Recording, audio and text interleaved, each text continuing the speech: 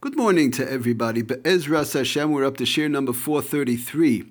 Today's shir, we're learning Le'iloi Nishmas, the Heilige Neshamas that we lost in Eretz Yisrael, the night of Lag Boimer. We're learning Torah and spreading Hilchas Shabbos, Shetakabi Eschus for all those Neshamas. Okay, we're finishing off our Malacha of Kosev. We have a few more small details to cover, and then Be'ezras Hashem we're going to be moving on to Mochek, which is erasing.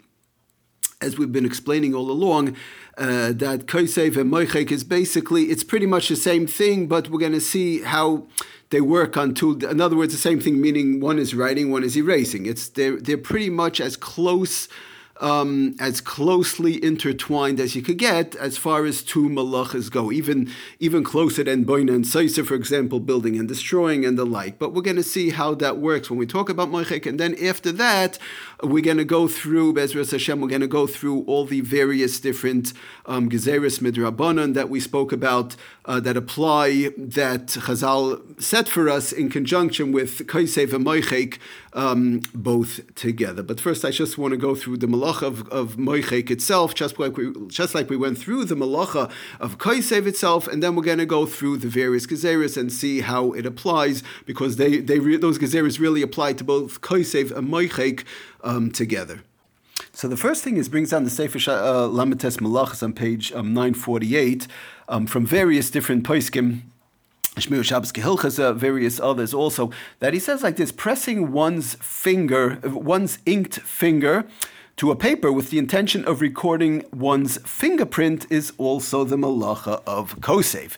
So we see that one's fingerprint, making a fingerprint, is also going to be the malacha of Kosev, even though one is actually not making a number, a letter, or really a picture. But the question is why? Because this fingerprint impression is a meaningful record of identification.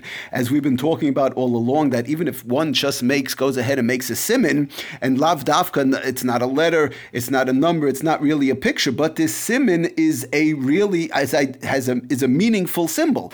It's a record of identification. The same thing would be because one identifies where the mistake was or where he's up to in the sefer or the like. So the same thing would be by a regular one's fingerprint. One who makes a fingerprint is effectively, he goes on further, is effectively creating a meaningful symbol that is a legible, he says, in conjunction with criminologists, fingerprints, experts, and so on. In other words, it's giving over a message to those who can read it.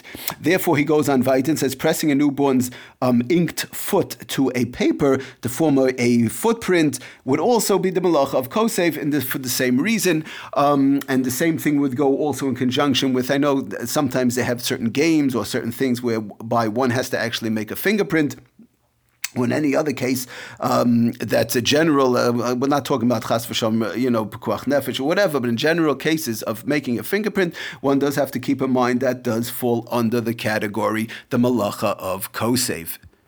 Another important thing to keep in mind, and that it's not so much negei l'maisa, but it's important to keep in mind, that is the human skin. As far as the human skin, it's brought down in the Gemara, the Rambam, then in the Mishnah Berurah also, l'maisa brings it down, halacha l'maisa, that the human skin is halachically, and says the Sefer Lametes Malachas, just bring it down, the English section real quickly, that the human skin is halachically considered a full-fledged writing surface with respect to the malacha of Kosev. In other words, sometimes we've seen in the past certain surfaces whereby one writes, it fades away very fast, and there would only be a derabanan. It's still asa to do, but it would be a derabanan. But on the skin, we say that it's taka a diaraisa.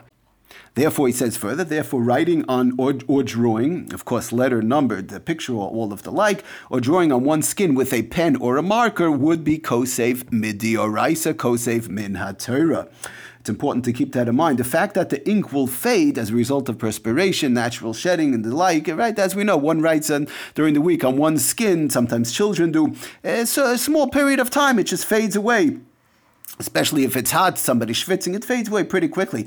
But the fact that it fades away does not classify the writing as a Einoi Miskayim. We spoke about when it's Einoi Miskayim, it's not going to be lasting, would be only D'Rabbanan. Over here, it's a D'Oraisa, because the writing letters on the surface upon which they were inscribed are technically of a permanent quality. Oh, what about, a person's going to ask, but they actually fade away. We see that they fade away. The fading that occurs later is caused by natural body functions and is merely comparable to a subsequent erasing of full-fledged Kosev symbols. It's keilu like somebody took an eraser and erased it.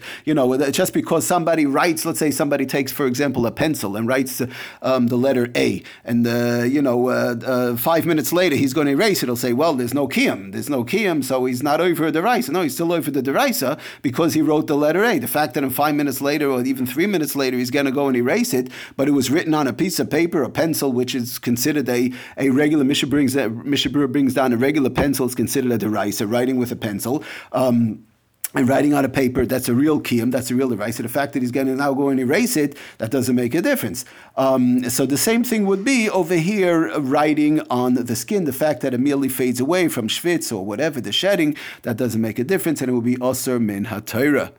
Another interesting thing he brings down, does the Sefer Lamites Melachos on page 952, and that is writing with invisible ink. The reason why we're going through these things, these are just various different categories, which sometimes people might think it might not be 100% Kosev, not exactly, but Lamaisa they are. We have to keep them in mind, and that is using invisible ink. He says writing with a transparent liquid or substance which will darken when a second liquid or substance is applied or smeared over it is taka asa to do on Shabbos and Yom Tov because of Kosev. Causing the invisible letters to darken and appear is Kosev min haTorah. It's not even the Rabbanan, it will be Kosev min haTorah.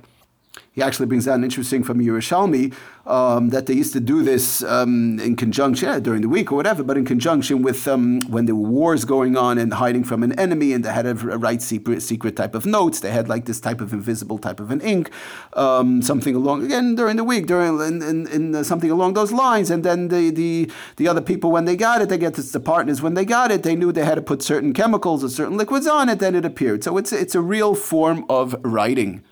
So Lamaisi brings down also, it's important to keep in mind that it's therefore questionable whether one may use a plastic fever thermometer in which the numbers are indicated on the thermometer. The degree of one's fever becoming visible, warned by the contact of the skin. Also could be questions of surveyor, but of course, obviously we're talking about in cases where there's no pekuach nefesh and whatever the case is, or even cases where a d'Rabbanan, if it's somebody who's a chayla she'ein boi sakana, could be sometimes it's mutter. We're not going to get into all the details, but it's just to keep in mind when not needed. These are also running in the thermometer would also be running into Kosev again, but we're giving it over with the discretion. When one needs, one has to actually ask, and obviously b'kuach nefesh rachman aslan, there's nothing to talk about, but even in case not, one should definitely ask. When it's cases of not bekuach nefesh, and it's a case of a choyle she'ein boi sakana, and find out whether it could be done. Another thing he brings down, doesn't say for Lamites Melachos, is of course any type of a photo, taking any type of photos, X-rays, all these type of things. Again, going in conjunction if one in the hospital, Rahman Aslan, one needs. Obviously, that's not what we're talking about, but these are all run into the Isser of Kosev, and again has to be worked around in conjunction with when they're needed and how they're needed. And again, I do want to stress all these cases when we talk about X-rays and the like. We're just giving over what they fall under, that they fall under Kosev. But obviously, when needed, we're not saying one should do it, when one shouldn't. Obviously, cases b'kuach nefesh, Rahman aslan, like we said last time, nothing to talk about, has to be done. Even chayla she'ein boi sakana, one has to ask the shayla in all these cases. Of course, he does bring down, like we just stressed, that does the Sefer Lamites Melachos. Of course, it would be allowed to take X-rays, obviously, in broken bones and all these things, Rahman al-Islan, emergency medical issues, one in the hospital, the like, and one, of course, one is not allowed to postpone it in these inyanim, and especially most of the time, it's a guy taking it anyway. So a chayla she'ein boi sakana, vadai has to be done.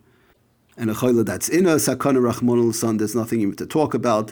Everything and anything goes.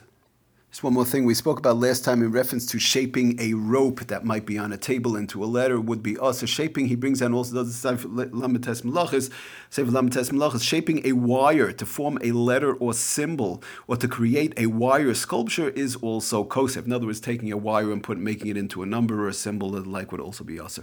Okay, thank you for listening. Hatzlach and bracha kol tov.